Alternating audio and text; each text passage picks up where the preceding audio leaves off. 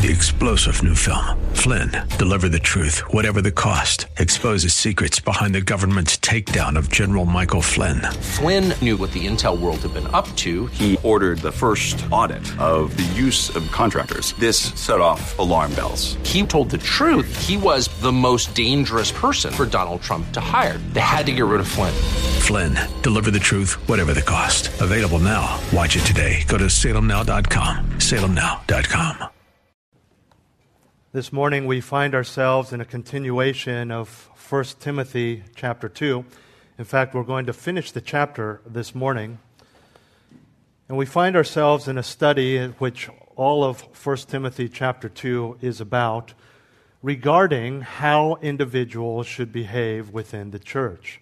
We've come to a point where Paul is specifically instructing Timothy being a pastor and an elder in the church of Ephesus, how specifically men and women should act and how they should behave within a church service.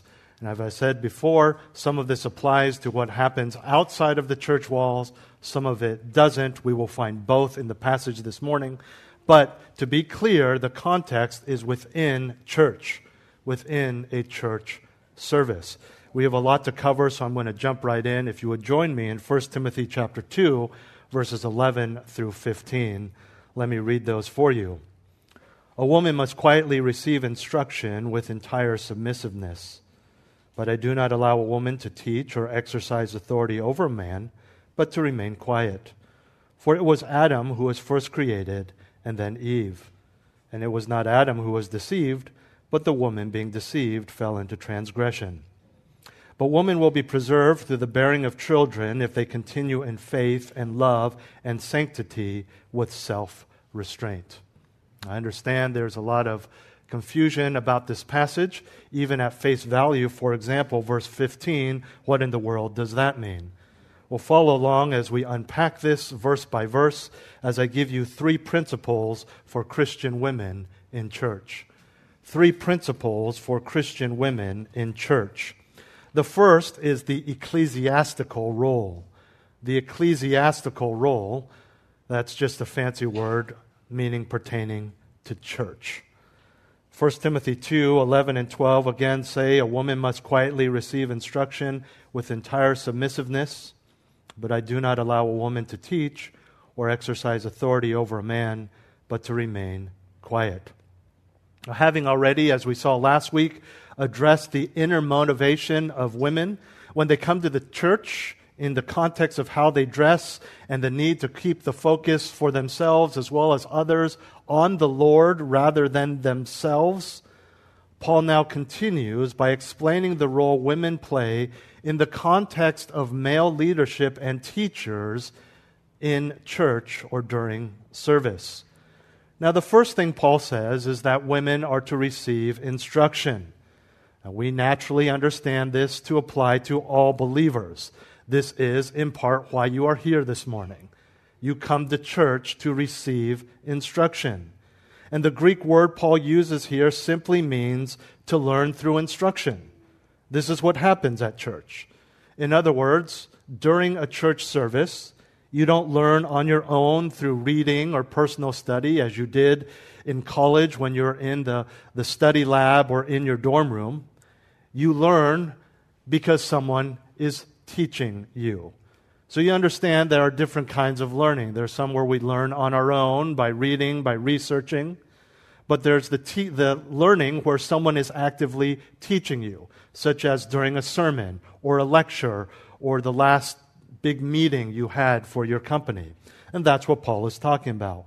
And we are thus reminded that Paul is talking about a church service rather than personal quiet times or something to that effect. In service, we are all to learn.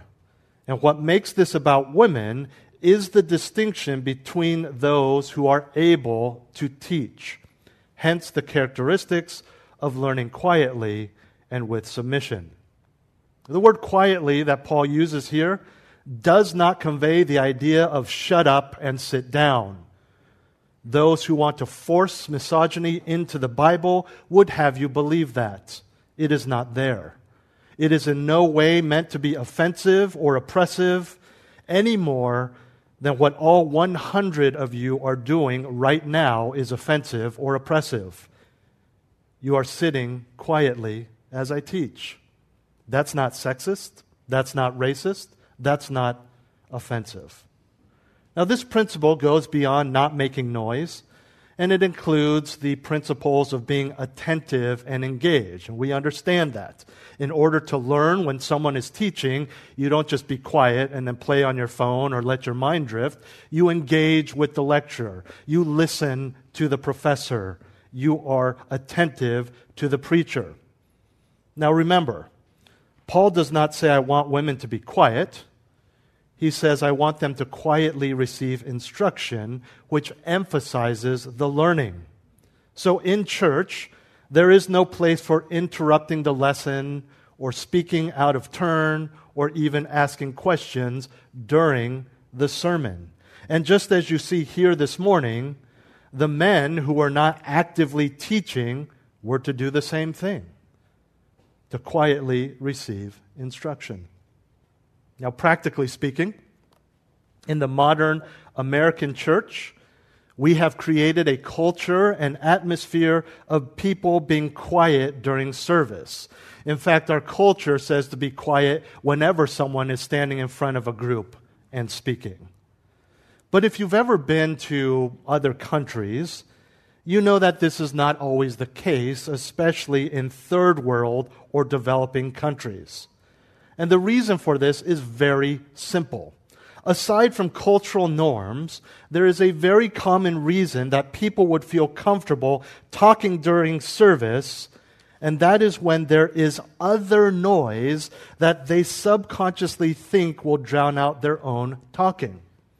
This happens in poorer countries because the architecture and the busy roads, there's a lot of noise during a church service. You have to listen hard to hear the person in front, especially if that church cannot afford a microphone or a sound system. This would definitely be true of the early church, where the churches definitely did not have acoustical engineering or architecture or padding to block out noise from the outside. And this is common of the type of countries I mentioned simply because, again, of life and architecture. Church buildings simply do not drown out the outside noise as well as they do here, and church buildings are not removed from busy streets as they are here. You've seen this principle at a wedding or large gathering where someone is giving a speech, but the outer circle of people at that reception do not realize that someone is giving a speech, and so they keep talking, and this table talks because that table is talking, and there's this chatter that doesn't make them realize that they are to be quiet. Perhaps even this morning, those of you who walked in a little late, you were talking outside, you hear the bell ring, and you walk in, and you're talking even though church has started.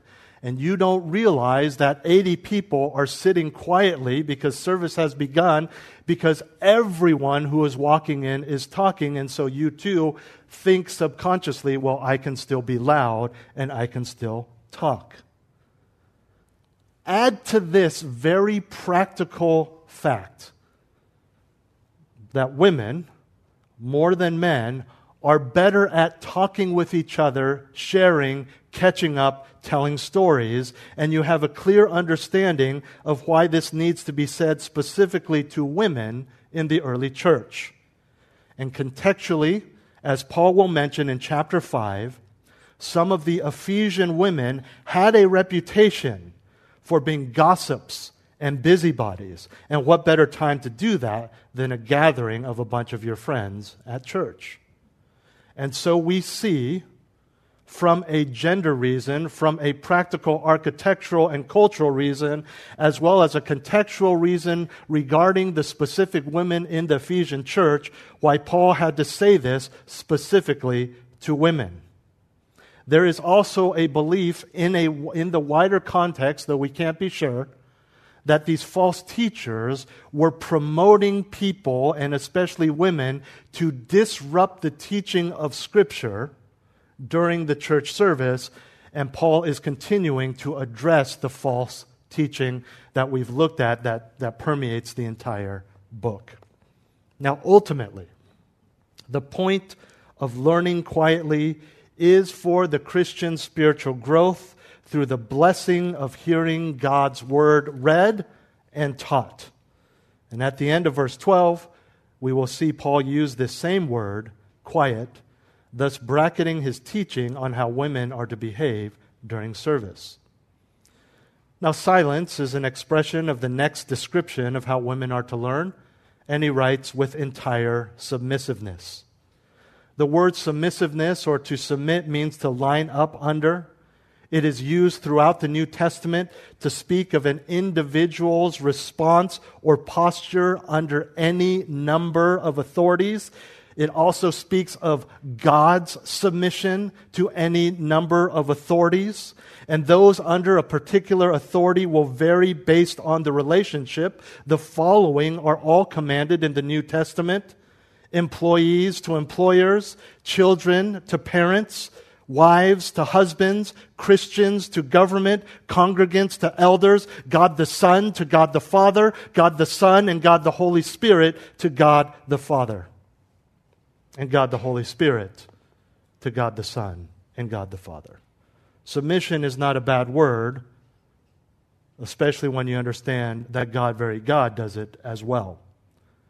Now, when it comes to women in the church, who or what are they to submit to? Ultimately, this is to submit to the Word of God and what it says, and part of what it says is that only men are to teach in church. And so here, this refers to submission to the leaders and teachers of the church, as well as their teaching. And again, this is something all Christians are to do. The submission, if you look at the verse that Paul says, is to be entire, all, or full in other translations. And what this means is to the highest degree, totality. So practically speaking, not just in controlling their voices or silencing their phones, but also in their hearts and their minds. And this concept really applies to everything in the Christian life, as we are to submit to God's Word and any God-ordained authority in our lives with our hearts and minds, not just lip service. Let me put this in perspective. We are all quiet at church, save for a couple people in the back that are just a few months old. We are quiet. It is simply the way things are done. And there's even a sort of positive peer pressure to do so. If you have never been to church before and you came in and everyone sat down and was quiet, you'd be like, oh, I think I need to sit down and be quiet. It's common courtesy. But entire submission, which Paul mentions here, means an intellectual and willful submission to the leaders and teaching of the church, not merely a social obligation. And this goes back to what we talked about last week regarding how you dress. It's not just outward modesty, but having an inner self-control of your desires and your passions, such that your ultimate goal is to help the church as a whole focus on God. And it's the same principle here in regards to what is on the inside being reflected on the outside. In this case, not how you dress, but receiving instruction with entire submissiveness. Now, there are several benefits of this. The first, being quiet and submitting is the best way to learn. Even when you found yourself in a college lecture and you disagree with the professor, if you want to pass the test and learn the material, you stay quiet so you can hear what he is teaching and you acknowledge and submit to their expertise on the subject matter. You don't learn as much if you are talking. Or, as I understand today, because there is free Wi-Fi on every campus, surfing the internet or watching YouTube videos or whatever it is. You're just not going to learn as well. There are people in church whom I have spoken to who tell me, I don't take notes when you preach because when I write, I miss what you say. I want to be fully attentive. We understand this. Most of us passed our classes. We get how we passed our classes, by being quiet and listening. Secondly, regardless of gender, there is a Christian responsibility to recognize God's calling on particular men who are leaders and teachers, and not just allowing anyone who reads or knows their Bible to be ordained as an elder and to come up and preach to the congregation. And thirdly, in relation to women in general, there is a true contentedness in knowing that only men are called to be an authority over the church. And not that you need any practical reasons outside of what God has commanded, and in no way am I trying to invite you to a pity party, but being in charge is hard. It's terrifying. And there are many times that I don't like it. Be thankful, whether you are called because of your gender not to be in this position, or whether you, as a male congregant, have not been called to eldership. Now let's look at verse 12. He goes on and says, But I do not allow a woman to teach or exercise authority over a man, but to remain quiet. This verse is crucial to understanding God's design for the local church. Keeping in mind that we're still in the context of a church service, women are not allowed to teach or exercise authority over a man.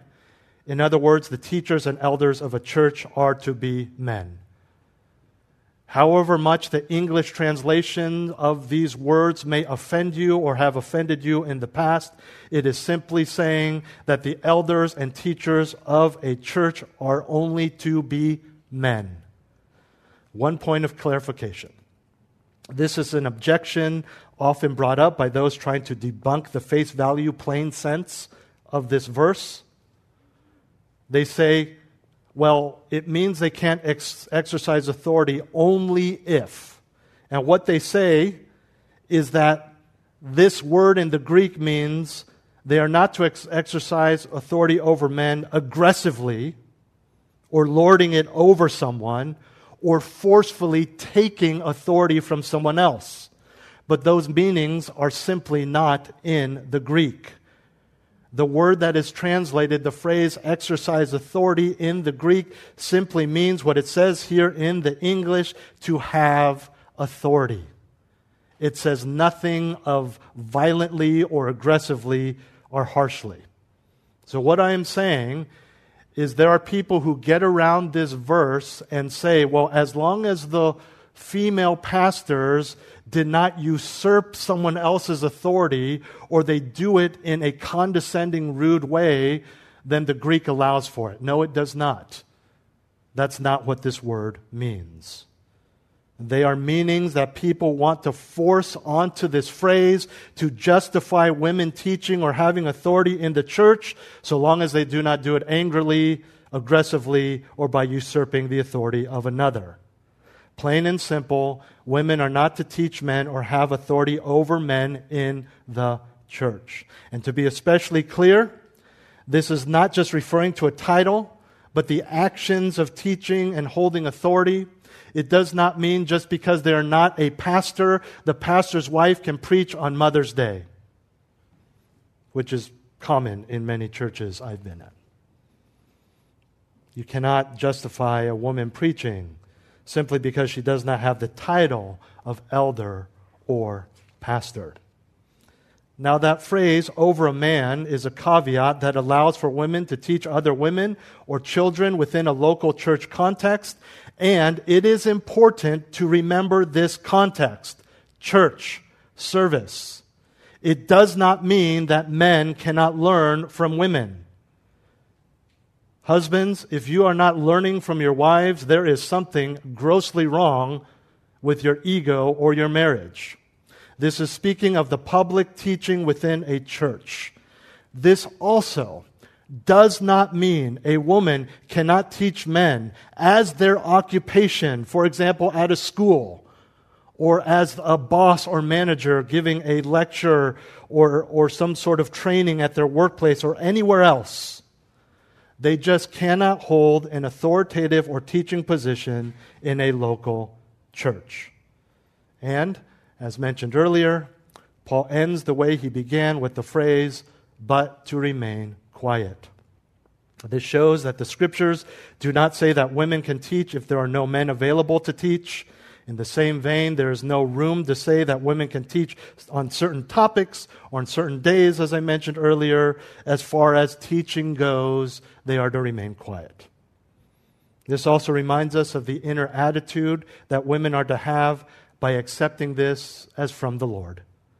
As such, they are not to accept this truth with resentment or with a feeling of bondage or inferiority or inequality. And the reality is that this may be difficult for some. We understand that we often get, especially in social movements, we get upset about things that don't apply to us, but takes away an opportunity. In other words, there are people who get upset. They have no desire to teach or be an elder, even outside of what we've just read. But they have a problem with the fact that they don't have the opportunity to if they wanted to. But we have to look at the text here. And in fact, the word allow that starts this verse is a Greek word. When used in the New Testament, always in the New Testament, refers to permitting someone to do something that they want to do. In this case, forbidding something that someone wants to do. And so in this particular context, it may have very well come to Paul's attention that there were some women in Ephesus that wanted to teach or be elders in the church. Speaking of the women in Ephesus, how do we know that this prohibition is not something that is localized to this particular church? And how do we know that this isn't something cultural, like head coverings, or a unique situation where Paul is trying to quell some sort of difficulty that only Timothy in the Ephesian church was dealing with? In other words, how do we know that this applies to all women and to today? The answer to those questions is found in our next verse, in our next principle for Christian women in church, the explanatory reason. The explanatory reason. Look at verses 13 through 14. For, or because, it was Adam who was first created and then Eve, and it was not Adam who was deceived, but the woman being deceived fell into transgression. Now, the reason we know that this set of commands for women still applies today is because of Paul's use of original creation, Adam and Eve, as the reason for the rule. He does not say that this comes from a localized custom or is a reaction to a particular people and is just for them or their church. It is not something that we see even from historical evidence that it is a cultural issue, such as head coverings, as we saw during the Q&A a couple weeks ago. By explaining women's roles in church through creation order, going all the way back to the beginning of things, Paul is saying that this is a universal rule, just as creation is a universal reality. Let me see if I can help make more sense of this. If you were to come into our church last week, and an usher hands you a bulletin. You open up the bulletin and you read the announcements, which, by the way, has come to the deacons and my attention that none of you do. But hypothetically speaking, let's say you read the bulletin and you see we are taking communion at the end of service. And you turn to the usher and you go, "Oh, why are we taking communion today?" There's a couple answers that they could give you. They could answer you based on how they perceive the question and say, "Oh, here at this church, we take it the first Sunday of every month, and so today's the first Sunday of the month, we're going to take communion today." in that case, you would understand that that usher was referring to the practice of this particular church. However, if you again hypothetically read the announcements in the bulletin, asked the usher, "Oh, why are we taking communion today?" And the usher said, "Oh, because Jesus Christ instituted it at the end of his time on earth and commanded it for all believers," you would then understand that he is referring to the command to all Christians to take communion. The first answer applies only to this church. The second answer, because it appeals to Scripture and a scriptural basis, applies to every church. And in the same way, by appealing not to Ephesus or Timothy's timidity or even the culture of the Roman Empire, but God's creative order, we see that Paul is stating that these principles for women are commanded to all Christian women everywhere. And since that is the case, let's look specifically at what Paul says about creation as a support for what he is saying about women in the church. He begins by saying that Adam was created first. Not only that, we know from Genesis chapter 2 and 1 Corinthians chapter 11 that Eve was created from Adam. Adam was created from dirt. Eve, woman, was created from Adam's body, his rib to be specific. 1 Corinthians 11, verses 8 and 9. For man does not originate from woman, but woman from man. For indeed, man was not created for the woman's sake, but woman for the man's sake. Now, this chronology of Adam first and then Eve was not happenstance. It wasn't just because someone had to come second. This was the intentional plan of God. He didn't look back and then scramble to make all of these rules for men and women. This was his plan all along. And when Paul says Adam was created first, he is talking about chronological priority and rank. Subsequently, men and women, though equal, have different roles. Turn with me to Genesis chapter 2.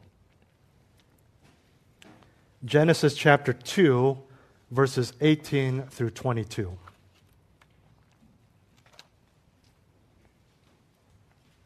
Genesis chapter 2, verses 18 through 22. This is after creation and the creation of man. It sees Adam all by himself in the garden and says, Then the Lord God said, It is not good for man to be alone. I will make him a helper suitable for him. And out of the ground the Lord God formed every beast of the field and every bird of the sky and brought them to the man to see what he would call them. And whatever the man called a living creature, that was its name. By the way, when we look at the Scriptures and biblical times, especially in the Old Testament, but also New Testament times, naming someone was very significant. So when God created man to have dominion and authority over all of creation and the animal kingdom, this small fact that we often overlook is very significant, that rather than God saying, this is the name, Adam, this is a giraffe, this is a gazelle, he purposely had Adam name every single animal. Verse 20. The man gave names to all the cattle and to the birds of the sky and to every beast of the field, but for Adam there was not found a helper suitable for him. You see the purpose of this. Adam is all alone. God realizes he needs a helper. He creates all these animals, brings them to him, and none of them were suitable to be a helper. Verse 21. So the Lord God caused a deep sleep to fall upon the man, and he slept. Then he took one of his ribs and closed up the flesh at that place. The Lord God fashioned into a woman the rib which he had taken from the man and brought her to the man. Then, when we look at the next verse, we see that it was again not God, but Adam who named her. Verse 23, the man said, This is now bone of my bones and flesh of my flesh. She shall be called woman, because she was taken out of man. And again, this carries great significance, as it does to a certain degree in our culture. Not as much significance today, especially in America. But I'm pretty sure none of you would let your brother or sister or even mom or dad name your kids. In fact, I know some of you had a name in mind that you didn't reveal to anyone, and one of your parents happened to come up with the same name, and so you changed the name just so your parents wouldn't think that you named them after them. Naming is significant, and the person who names is significant. And all of this explains why women should not teach in church or have authority over man, as indicated by the word for or because. He is explaining what he has said in the previous verses. And that's just the first reason. Chronological order of the creation of human beings. Man first, then woman. But there's a second reason, which we find in verse 15. Sin entered into the world not because Adam was deceived, but because Eve was. And what we see here is not just the deception of Eve, and this is so important to Paul's point, but what we see is a violation of the greater principle of gender roles. But first, let's look at the deception. Genesis chapter 3, verses 1 and 7. Turn ahead if you're still there. Genesis chapter 3, verses 1 and 7. Now the serpent was more crafty than any beast of the field which the Lord God had made. And he, the serpent, said to the woman, Indeed, has God said, You shall not eat from any tree of the garden? The woman said to the serpent, From the fruit of the trees of the garden we may eat, but from the fruit of the tree which is in the middle of the garden, God has said, You shall not eat from it or touch it, or you will die. The serpent said to the woman, You surely will not die. For God knows that in the day you eat from it, your eyes will be opened, and you will be like God, knowing good and evil. And when the woman saw that the tree was good for food, and that it was a delight to the eyes, and that the tree was desirable to make one wise, she took from its fruit and ate. And she gave also to her husband with her, and he ate. Then the eyes of both of them were opened, and they knew that they were naked. And they sewed fig leaves together and made themselves loin coverings. Now back to 1 Timothy. Paul doesn't just emphasize that it was Eve who was deceived, but that she was completely and utterly deceived. 2 times in this verse we see the English word deceived, but they are actually 2 different Greek words. The first, referring to Adam not being deceived, is simply the word deceived. The second, describing what happened to Eve, is a word that means to be completely or successfully deceived. And as such, Paul says, she fell into transgression. She fell into sin. The ESV says the woman was deceived and became a transgressor. The NIV says it was the woman who was deceived and became a sinner. And in order to understand why what happened here is a significant part of Paul's bigger argument, we need to recognize something very important, and that is this. Paul, nor any point in Scripture, never says that Adam didn't sin. Oh, he sinned. He sinned big time. Elsewhere, in Romans 5, Paul is very clear that sin and death entered into the world because of one man, Adam. Additionally, at the end of Genesis 3, when God doles out punishment for everyone involved in the sin and deception, Adam is included. So again, Adam is not without guilt, but he wasn't deceived. However, the fact that Eve was deceived and Adam wasn't is not the main point that Paul is making here. And Paul, again, contrary to what people want to force into the Bible. Paul is not saying that Eve was more gullible and susceptible to error, so women can never teach in the church. He's not saying that she happened to be in the wrong place at the wrong time, so women can never hold authority. So what is he saying? Remember, Paul is talking about the proper roles for men and women.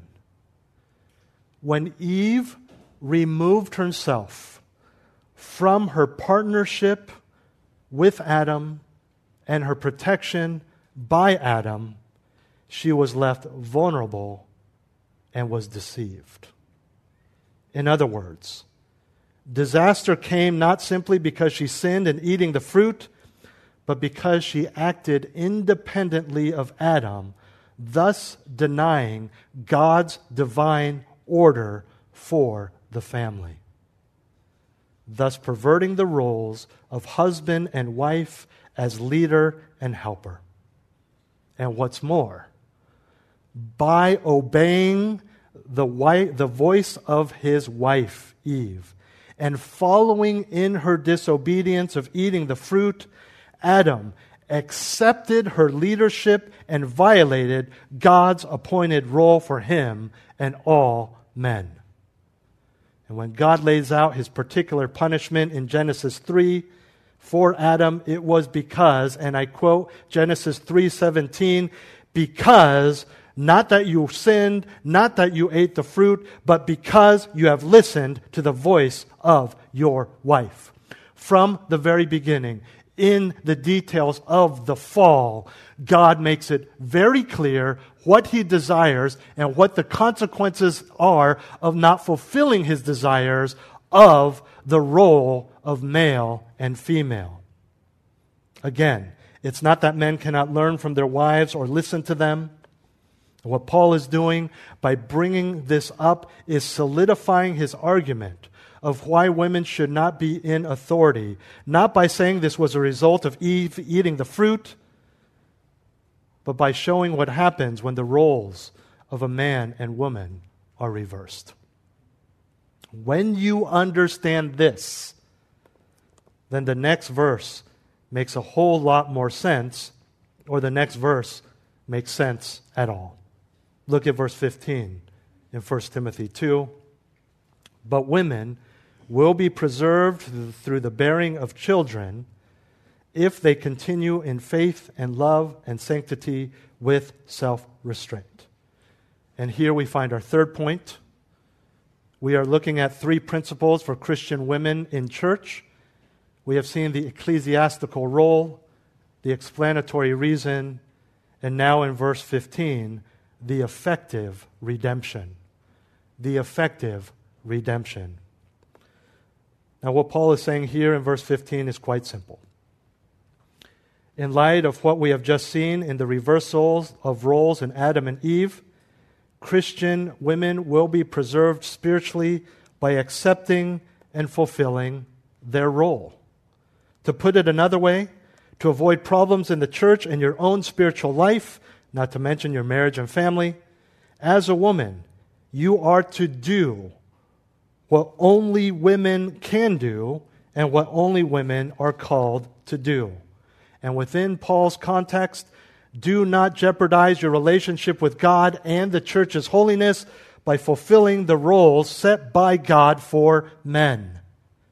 Because we see what happened when Eve took on the role of authority and Adam took on the role of submission. And in the same way, there's great danger in following their negative example in the church today. The word preserved means to be saved or rescued. It is translated saved in the ESV and NIV. We know that this is not talking about salvation because of the rest of the New Testament says that you are not saved by works, so surely a woman is not saved by giving birth to a child. And what about women who do not have children? Women who do not get married?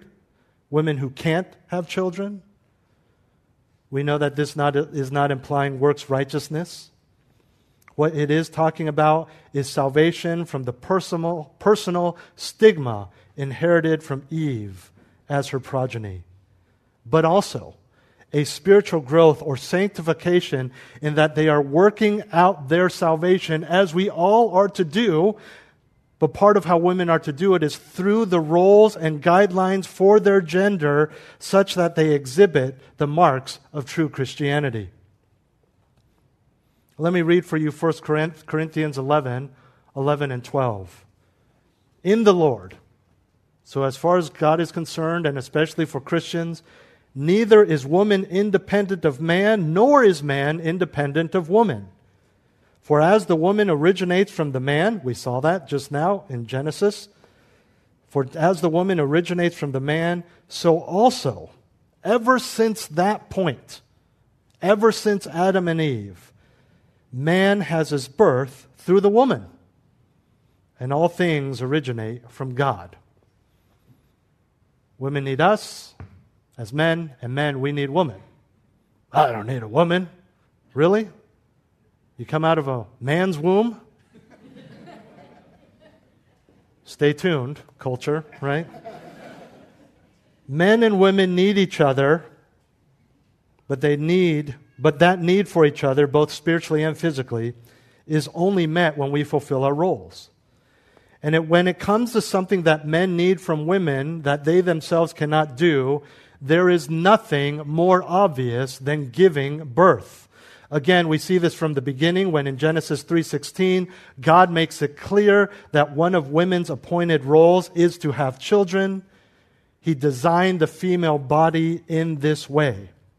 And although it is contrary to social opinion, by adhering to their biblical roles of womanhood, Christian women remove the inferior status that culture places upon them, because by doing what only they can do, having children, women show, regardless of what society says, women show that they are indispensable to the world.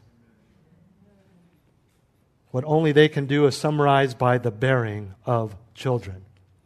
Female anatomy and biology prove that God designed them not just to be able to grow a child in the womb, but also to feed and nurture them outside of the womb.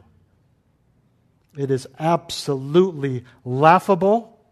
It is absolutely illogical when the world tells women that in order to stop being inferior to men, they need to stop having and nurturing children and go to the workplace, be the breadwinners, and usurp the man's authority.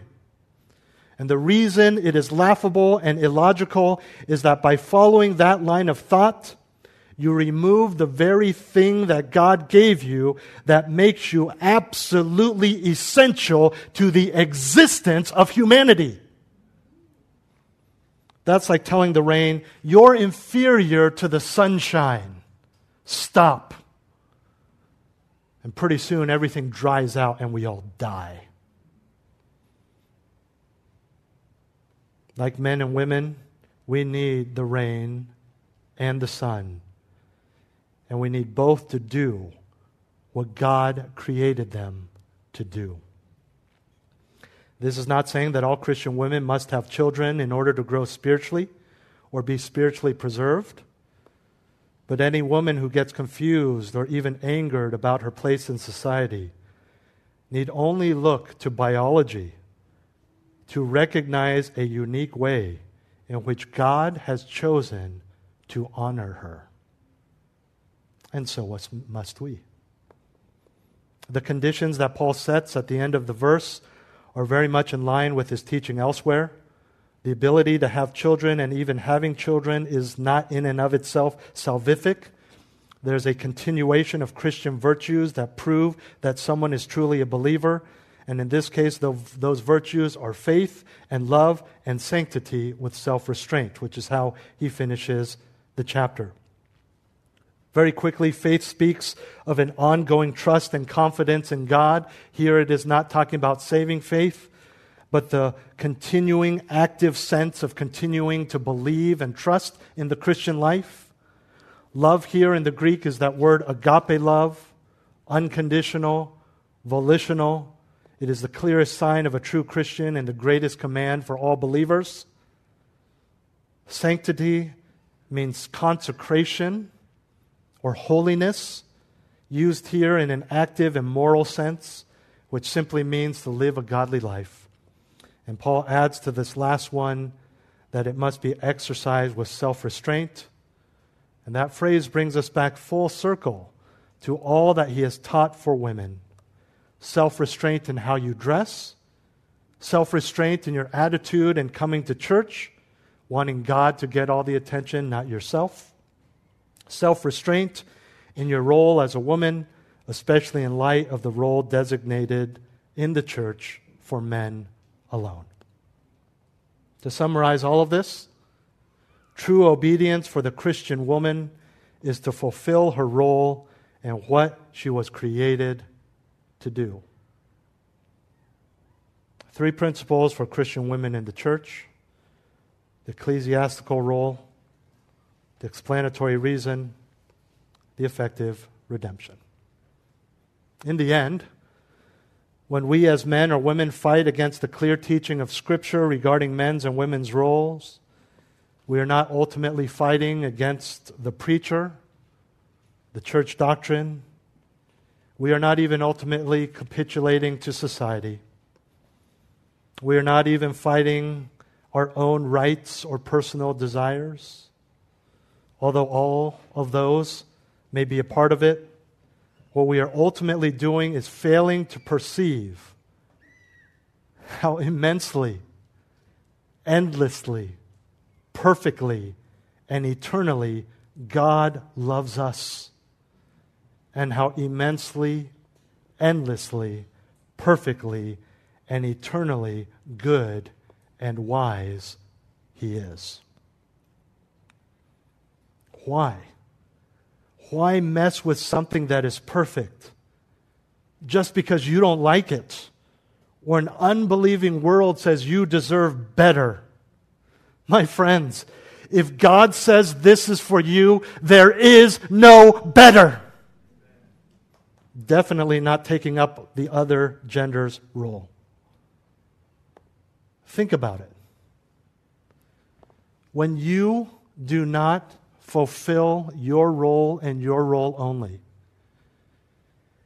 and you as a man try to fulfill the roles of a woman, or a woman tries to fulfill the role of a man, you know what you're doing? You guys in the back row are going to like this.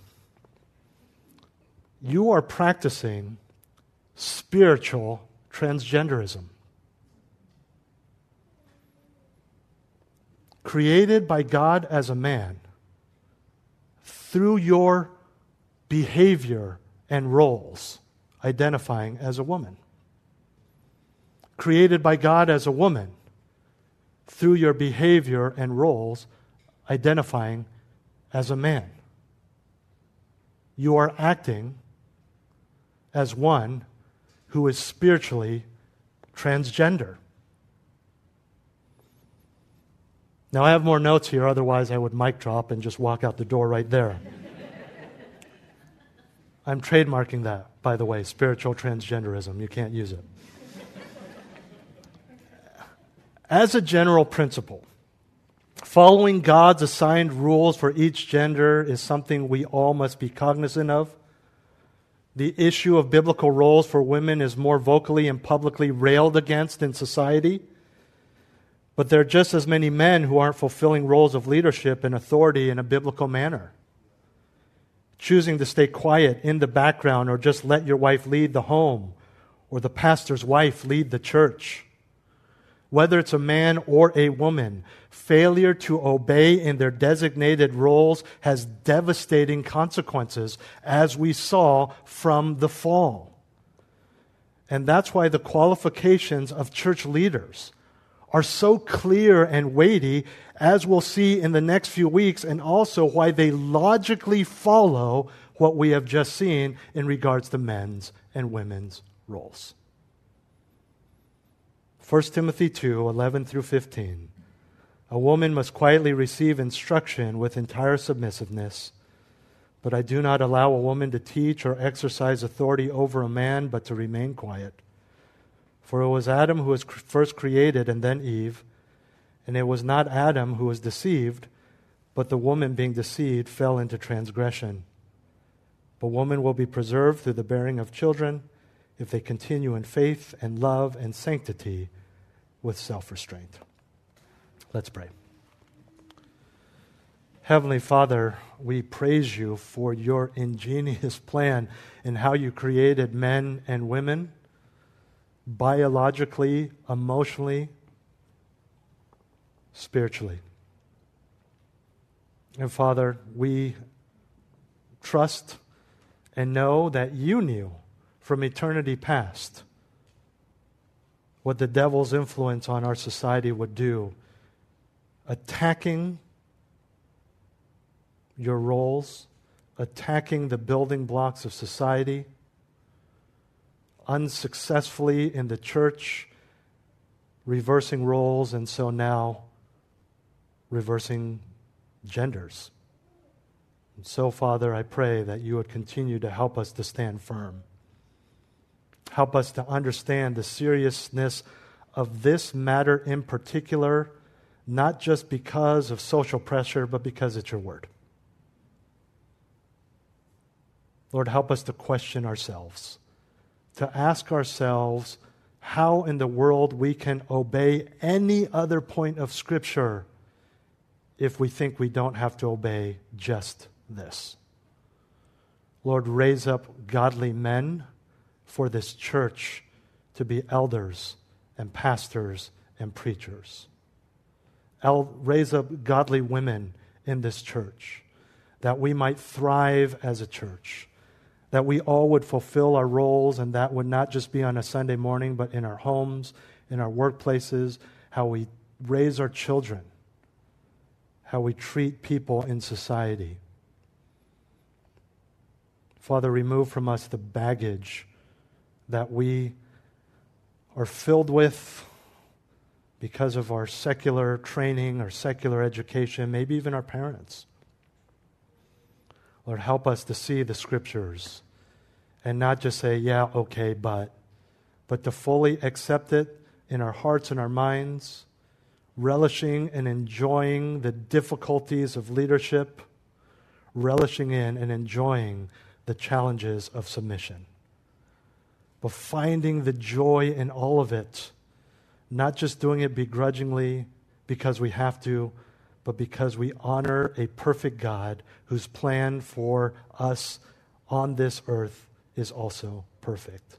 Until that day, Lord, when we are perfect with you, reunited with you, may we strive for godliness, and may that mean fulfilling our roles. In Jesus' name, amen. 3-star General Michael J. Flynn, head of the Pentagon Intelligence Agency, knew all the government's dirty secrets. He was one of the most respected generals in the military. Flynn knew what the intel world had been up to. He understood its funding. He ordered the first audit of the use of contractors. This set off alarm bells. The explosive new documentary, Flynn, Deliver the Truth, Whatever the Cost, uncovers the facts behind this scandal. Flynn told the truth. He was the most dangerous person for Donald Trump to hire. I find out the worst enemy that I'm going to face in my life is right here in America. They took my assessment and they wanted me to change it. And I was like, I'm not changing it. They had to get rid of Flynn. With in-depth interviews, archival footage, and never-before-seen personal records of the man behind the headlines. I just felt like I was drowning. Flynn, Deliver the Truth, Whatever the Cost. Available now. Watch it today. Go to salemnow.com. salemnow.com.